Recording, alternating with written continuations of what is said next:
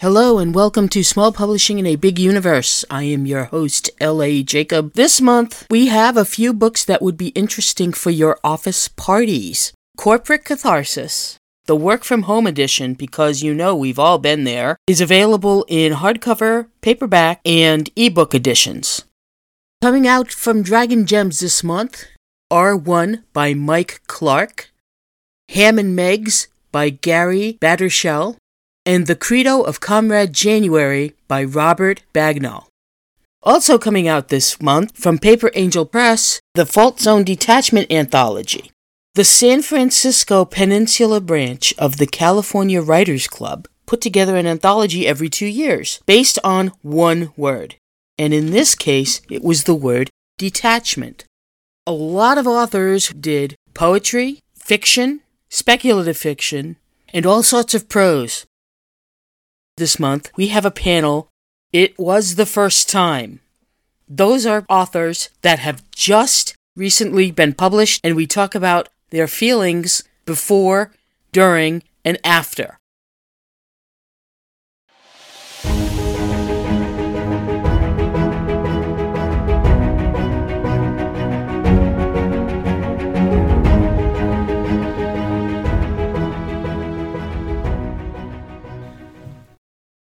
Corporate Catharsis, the Work From Home edition.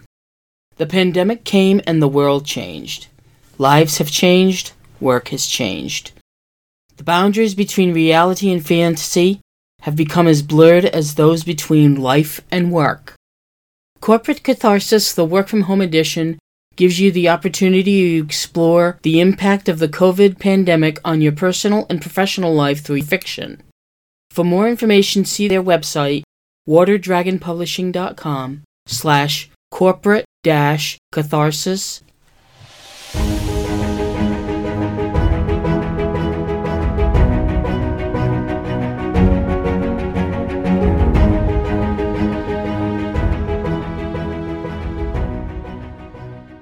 Welcome to Small Publishing in a Big Universe. I am the guest host, Brian Buhl, and today we're going to be doing the new author experience.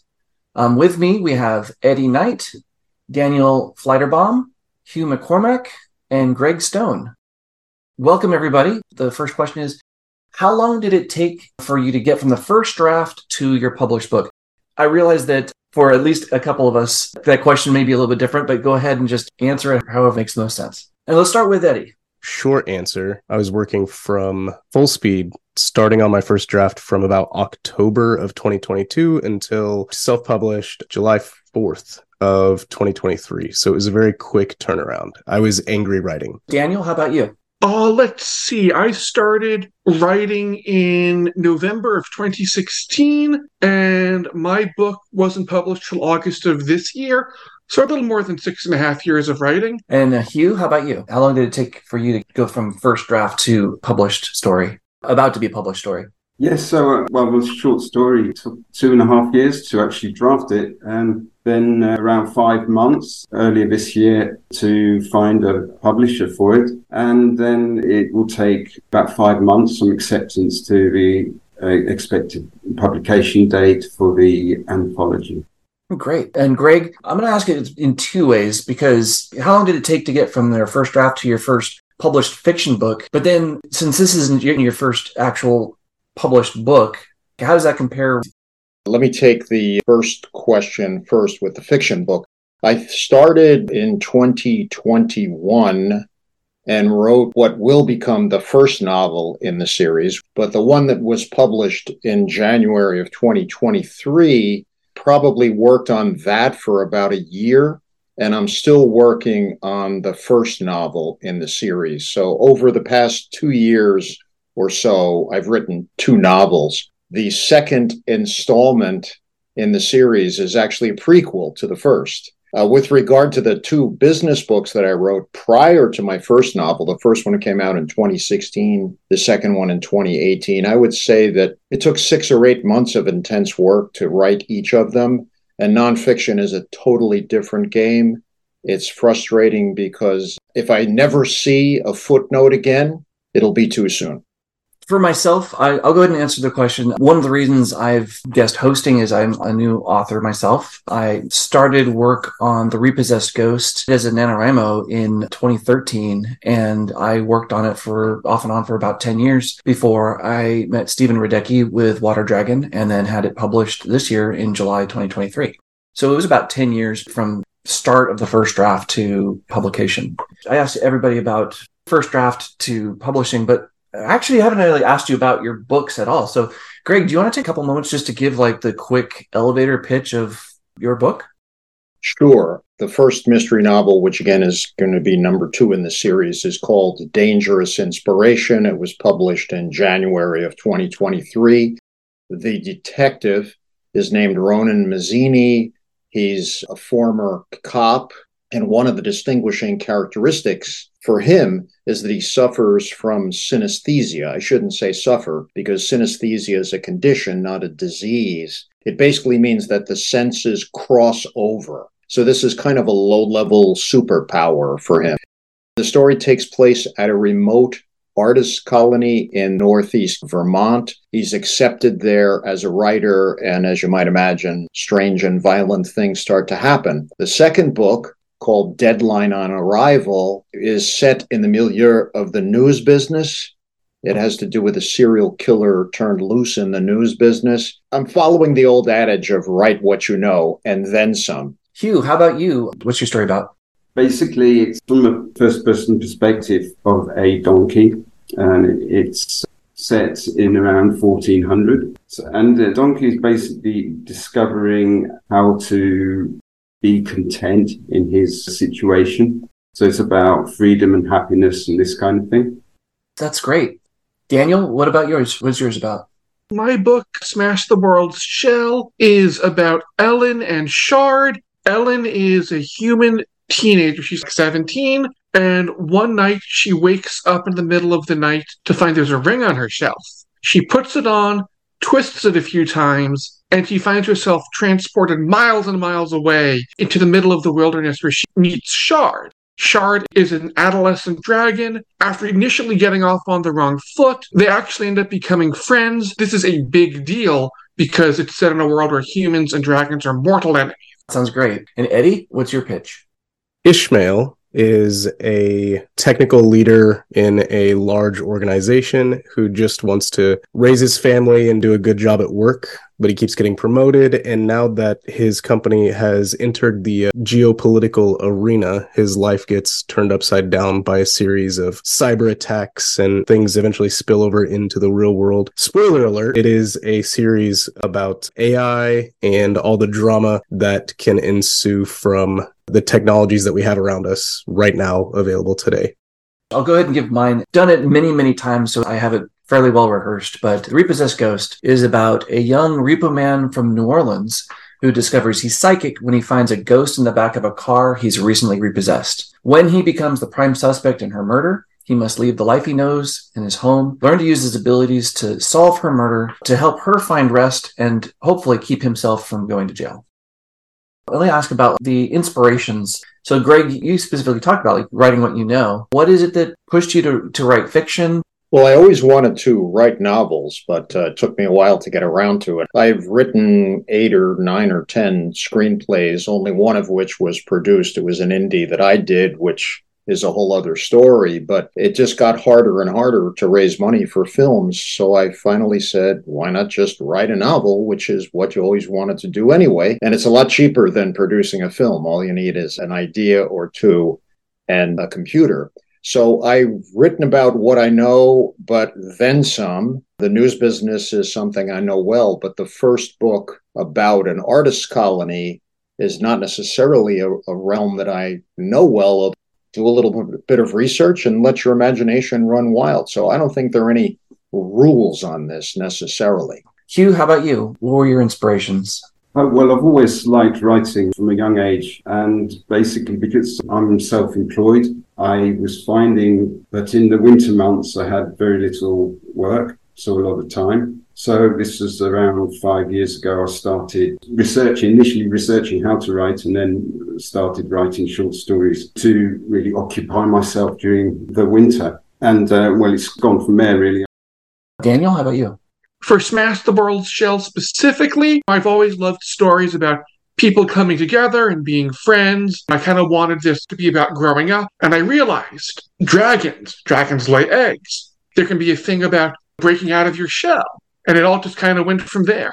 And then Eddie? My biggest inspiration was right at the moment before I started writing, but the story idea, the concept had been percolating for a while because I wanted to write an AI drama that takes a little bit of a different spin, where it's not a good AI or a bad AI, but it's just an artificial super intelligence that we have to live with. But that was right about the time that ChatGPT went public, and that was the only thing I could think about, because every premise for my story is centered around what if all these technologies that I'm working with are built on top of hyper advanced large language models. And then a hyper advanced large language model went public, and my story has to come out now. This has to come out. So that was my biggest driver, was I need to get this story told. What was your emotional state as you're writing it, and then how does it compare to on the other side? Now that you've gotten the publication deal, which emotional state was there? If it's now published, Hughes is still on the way, so his answer is going to be a little bit different. So Daniel, what's your emotional state before the publication process, during, and after?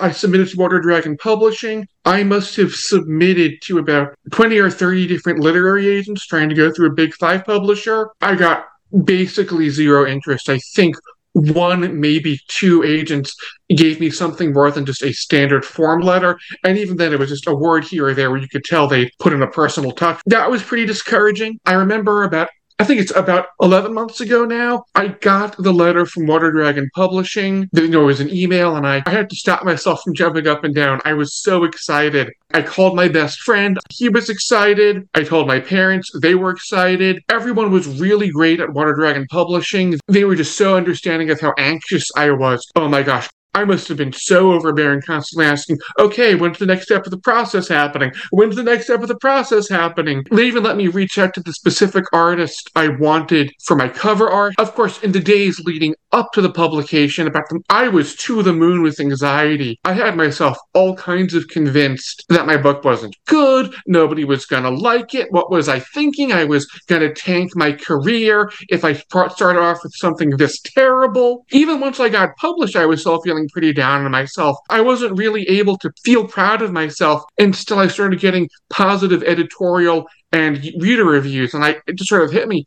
Oh my gosh, people really like this book, and I put so much work into it, and it's personal to me. I think I might be a real writer. I think a lot of us are smiling, nodding our head, some similar states.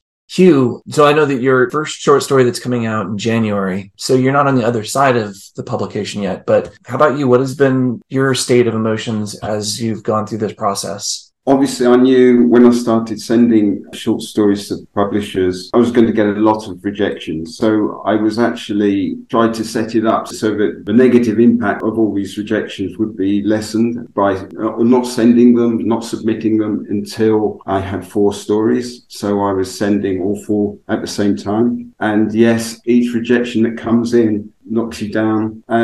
But I was just trying to send so many to suppress the negative feelings. To be honest, when I got the acceptance, I just didn't believe it at first. I just thought maybe it was a mistake because it's such a long process. I've been going for about 5 years on this, and suddenly you're getting somewhere. You got to a certain standard. Yeah, clearly it was a big moment. That's where I am now.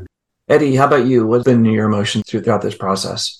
A lot of things that these guys have been saying has definitely resonated a lot. I think for me, my personality has helped kind of buffer me a little bit because I definitely am normal humanity in this way. When I stop and think about it, I get super scared. I get super concerned. I get super worried. I'm overthinking every possible angle. But the way that I have learned to counter that over the years is that I just don't stop long enough to worry about it. And so I was just consistently polishing the book, editing it, talking to somebody about it, getting feedback, getting somebody else's book to beta read to do that for that season, and then going all the way into the publishing process. Cool, this is going live in print on July 4th. How do I make sure there's an audiobook going live at exactly the same time? So now I'm going to be working with the cover artist and the recording narrator. Not giving yourself room to breathe is often a very valid thing to avoid. It's like, hey, give yourself room to breathe, give yourself room to think, do things methodically, mind your mental health. Yes. That's also not my style. Just kept plugging away through the whole thing and mostly was able to dodge a lot of the feelings of overwhelming anxiety. Mostly. With the publishing, it was almost my outlet.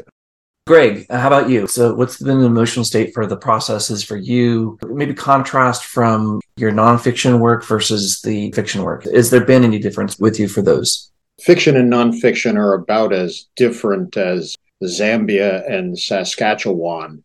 In the nonfiction world, the quality of the writing initially doesn't really matter. You don't have to write a book to sell it. You just write a sample chapter and an outline. And in particular, publishers want to know that you have the quote-unquote platform from which you can sell it. Do you have expertise in the area? Do you have a website? Do you have followers on LinkedIn and Facebook and so on? So it's more about you than about the book itself. Ultimately, it is, of course, about the words. But the idea is that if you're not a great writer, they can fix that in editing. Whereas with fiction, it's all about the quality of the word. To tell you the process of getting the book into print would take a while, but suffice it to say that I did the same thing that you did, Daniel. Tried to find some agents and finally gave up. I had an agent who sat on the book for 8 months. 8 months. May I repeat, 8 months. And then said that he didn't think that he could place it because he doesn't do fiction. So I tried to find other agents, and then I said, the heck with it. And I got a list of publishers who were willing to look at unagented manuscripts. And within about 2 weeks, Stephen Radecki got in touch with me and said, we love your book. We'd like to publish it. And similar to you, Daniel, I had to scrape myself off the ceiling because I thought, wow, I didn't expect this so quickly. And isn't this wonderful? And it's been a great experience. I'm not dealing with Water Dragon, which is the arm of the company that deals mainly with sci-fi and fantasy. My book is published by Paper Angel Press, which is the sister company. So I'm in a slightly different county than the rest of you are, but it's been a great experience, and they're very collaborative. As you said, I worked with the artist on the cover, and the first iteration she came up with wasn't exactly what I had in mind, and she did a 180, and I think the cover is great. So it's all good. It's better than good. My emotional state for this whole process, like 10 years, I also went through the grinding of submissions and all the downsides to go along with that. So it's always been my dream to be an author. My parents gave me a very authorly name, Brian C.E. Buhl. It seemed a shame and a waste not to use it like that. And I had all of the elation that you guys have described of like just being completely outside myself with the prospect of, oh my goodness, there's going to be a book with my name on it. And it's something I've worked so hard on. I'm so proud of this work, and it's actually going to be out there available for people. And then people liked it. Like, I'm wearing this BayCon t-shirt. This is where the pre-release was. Somebody bought my book that weekend at the convention and finished it that weekend at the convention. They said they couldn't put it down. It was this huge compliment, and people were reading it, giving me this huge, amazing feedback. And I felt this huge, not only relief that this was out there, but vindication, because I had gone through those periods of time where I didn't believe in it as well. We would like to thank our guests for participating in our forum. It was the first time. If you want any more information or their contact information, please visit our website at spbu-podcast.com. It's that time of year again, so what are you going to get that person who is an author but not yet famous? Simple. You leave a review of their book. That's all that needs to be done. It's a free gift. So go to Goodreads, Amazon, or wherever you bought your book and just leave a review. Your author will love you for it. Thanks again to our guest. We plan on publishing new episodes every second Wednesday of the month. Watch for new episodes around that time. To find out more about our featured products and books mentioned by our guest, please take a look at the SPBU Marketplace at spbu-marketplace.com. Theme and ad music is provided by Melody Loops. If you want to know more about small publishing in a big universe, visit our website at spbu-podcast.com. Send us your feedback by using the Contact Us link. Tweet or X us at spbu-podcast and like us on Facebook at spbu-podcast. This podcast is edited by yours truly, L.A. Jacob. Executive producer is Stephen Radecki. Transcription services provided by yours truly, Lisa Jacob. This month's episode was sponsored by Paper Angel Press and its imprints, Water Dragon Publishing, and Unruly Voices. You can hear our podcasts on Apple Podcasts, Spotify, Amazon Music, and most of your favorite podcast services. Thank you very much for listening, and talk to you soon.